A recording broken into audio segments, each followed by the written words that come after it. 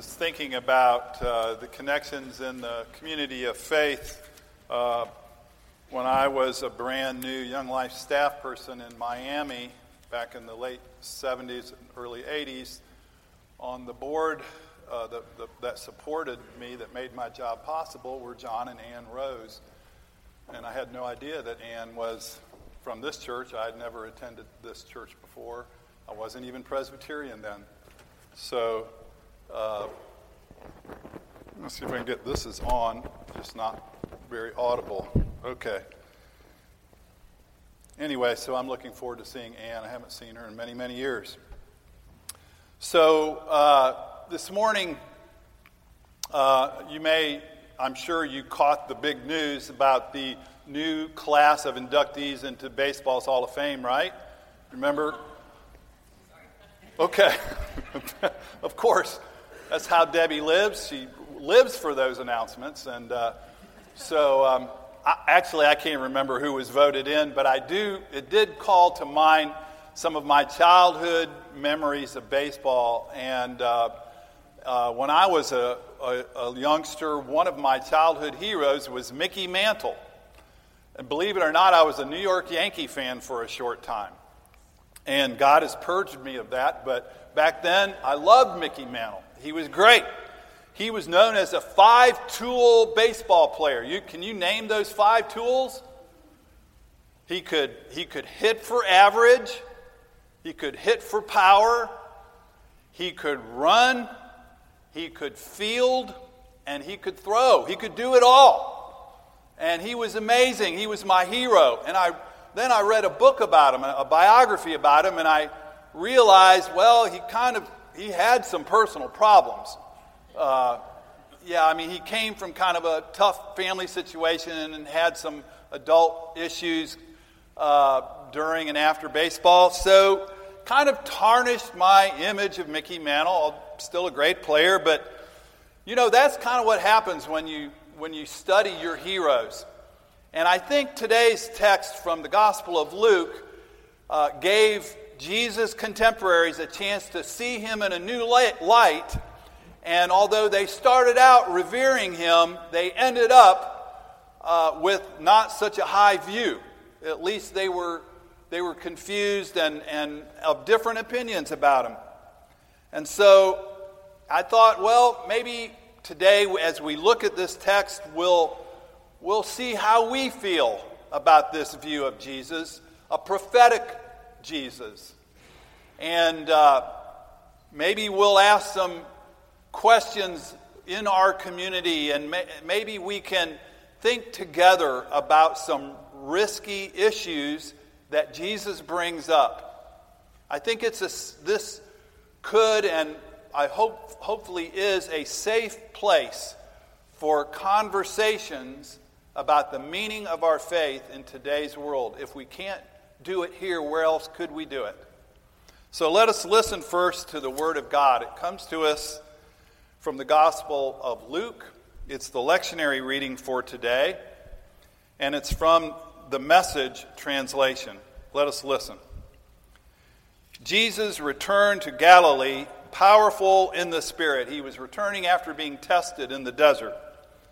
News that he was back spread throughout the countryside. He taught in their meeting places to everyone's acclaim and pleasure. He came to Nazareth, where he had been reared. As he always did on the Sabbath, he went to the meeting place.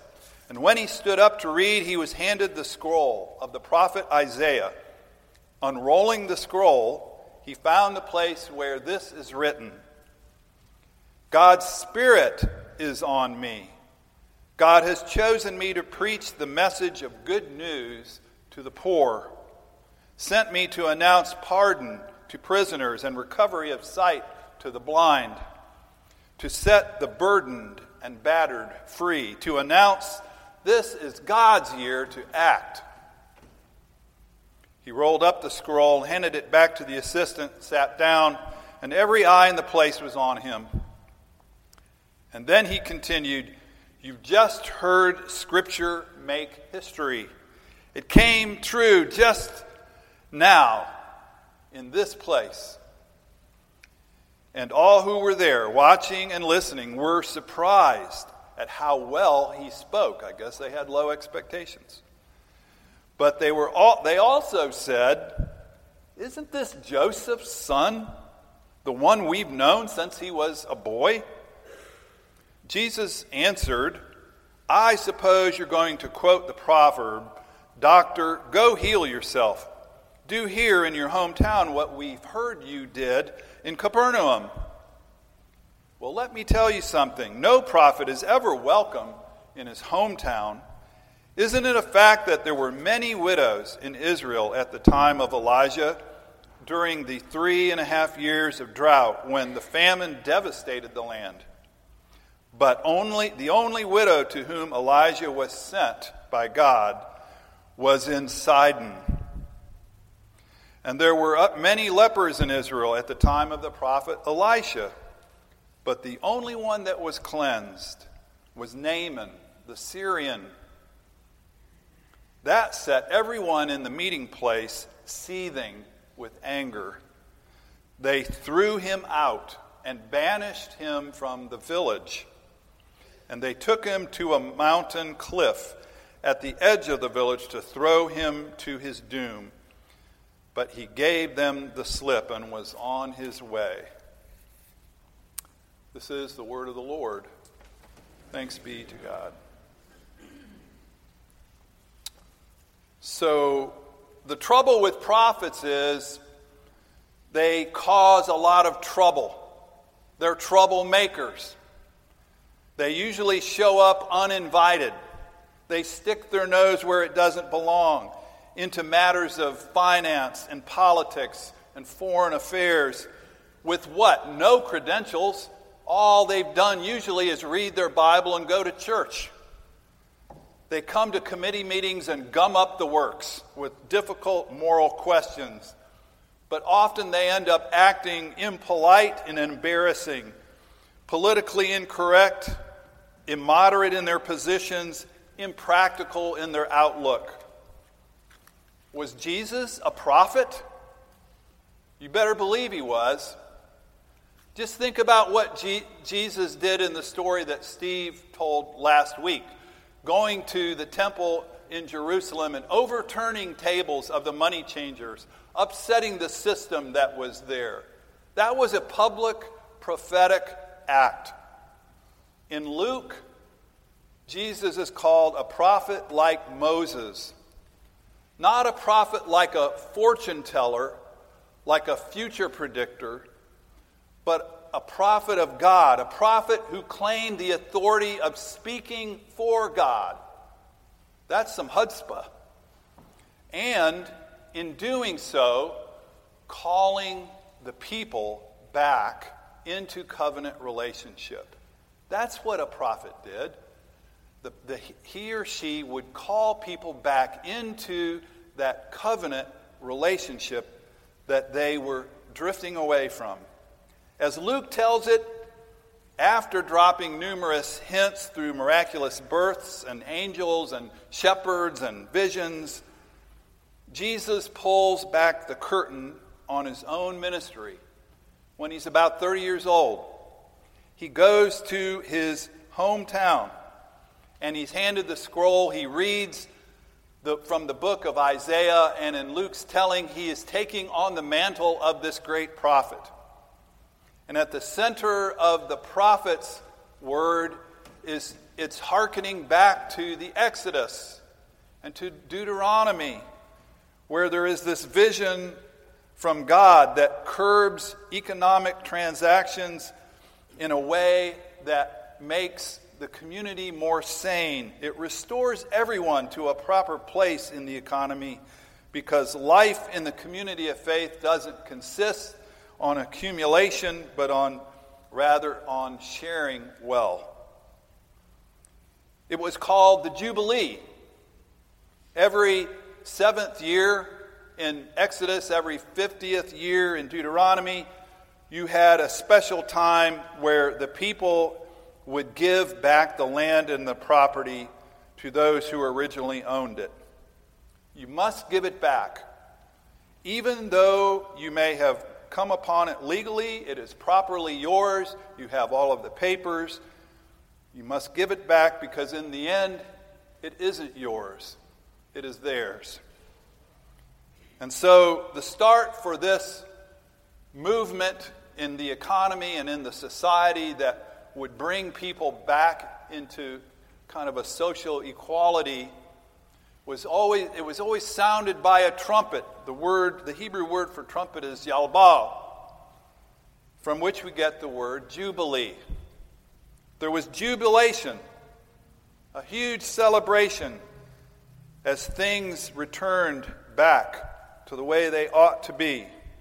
The trumpet sounds, the signal is given, and everyone starts canceling debts and returning property. Now, that is quite a difficult vision to enact, and there are different evaluations of how well Israel ever did follow through on that.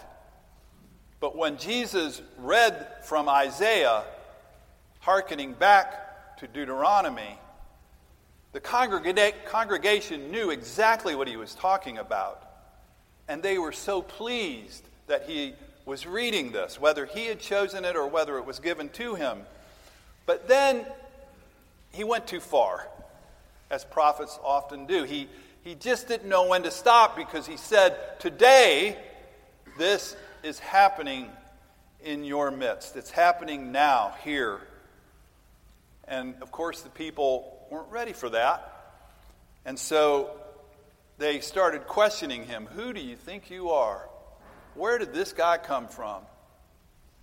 And Jesus confronts their religious worldview that wants to keep things exactly as it is by reminding them that in their own scriptures, in their own national epic, there are stories of how God broke through barriers and God's grace and mercy blessed people from outside the inner community, people that weren't the rule followers. The grace of God could not be owned by Israel. And that story, after they heard that, led them to the edge of a cliff where they wanted to do Jesus in. You could say the story was a cliffhanger.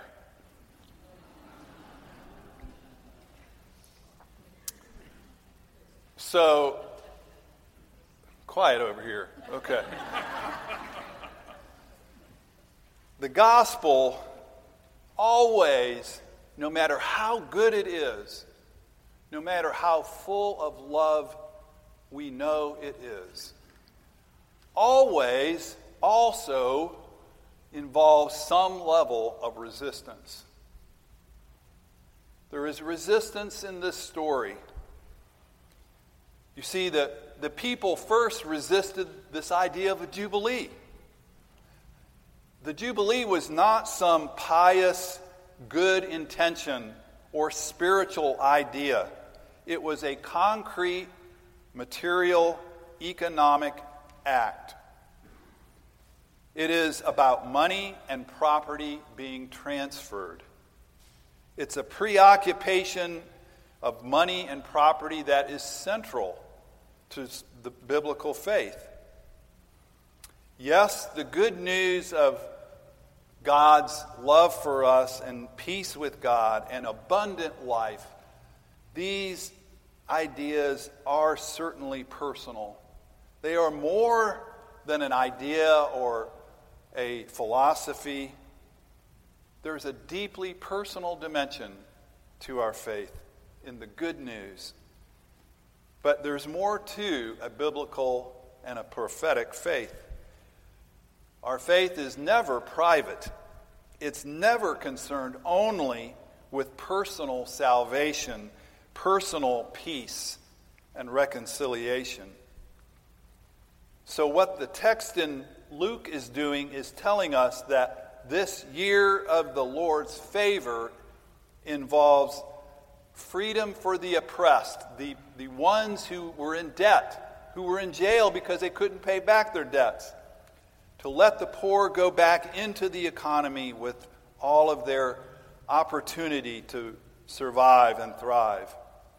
And then Jesus says, today we want to begin now. What he meant was what Isaiah wrote about, I'm going to enact it. And so he set about giving the poor social power and social access. And they were filled with rage.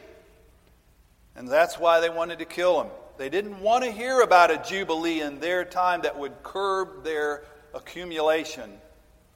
Even for this wonder boy, Jesus come home, that was too much.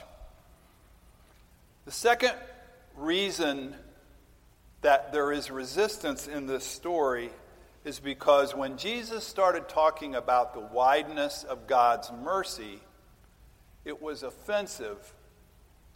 It was a challenge to their religious view of God, that they believed that there were certain ways of understanding God's grace and who's in and who's out. And they didn't like this idea of a wide available goodness and grace. Recently, I was at the Montreat College Conference, and the theme of that conference was compassionate community. And a part of the teaching of the conference for the kids was to ask them to think about how they define their community. Who is in it and who's not in it? How big is your compassionate community? Could it be drawn larger? And so one of the speakers was an Islamic professor from Chicago who talked about his work in interfaith relationships and how he is helping people see the common humanity in our faiths as we share together. And the kids were asked, do you have a friendship with one Islamic person? Do you know one person of the Islamic faith personally well enough that you could say you're friends? Do you understand them and their faith from their point of view? And then a little later in the week, there was a visit by a group of women from the nearby state penitentiary. And these women spoke briefly about why they had been put in prison, in their cases, for quite a long, long time, for serious crimes. But what they really talked about was how God was working in their lives. And the kids were challenged to think about, would you have one of these women as a friend? Do you have a friend who has been in prison? I mean, really in prison for a serious crime? How big is your circle of compassionate community? The prophetic Jesus was confronting his listeners with that question, just as our college kids were asked at Montreat. The third kind of resistance that we see in this story is directly to Jesus. They knew him. They saw him grow up and coming to children's messages in the synagogue year after year. They knew what his good and bad habits were and what his family was like. There were no secrets in a little village. And yet, here he comes, all big and mighty, grown up, thinking he can speak for God. What in the world? And talking to us about economic reform and how we're supposed to relate to outsiders. You better believe there's some resistance there. And so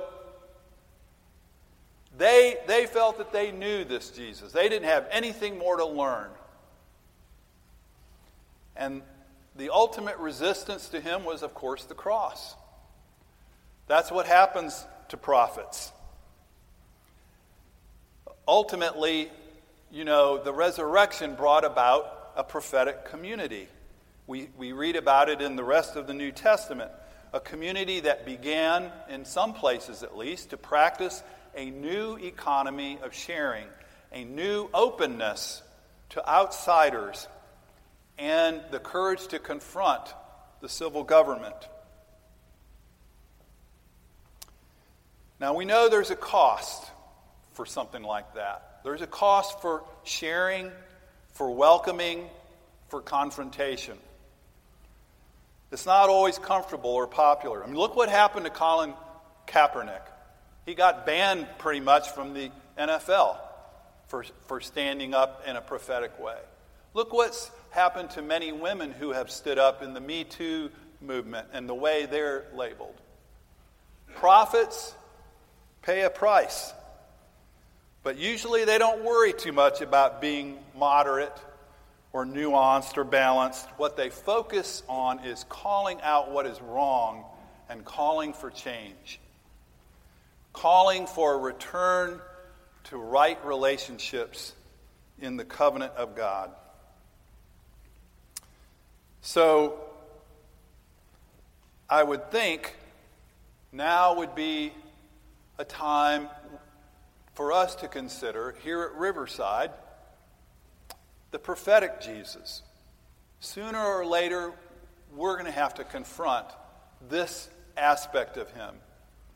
Not just the good shepherd Jesus, not just the great teacher or the sacrificial lamb, but the one who stands in the public square and calls out what is wrong and calls people back to God's faithful way.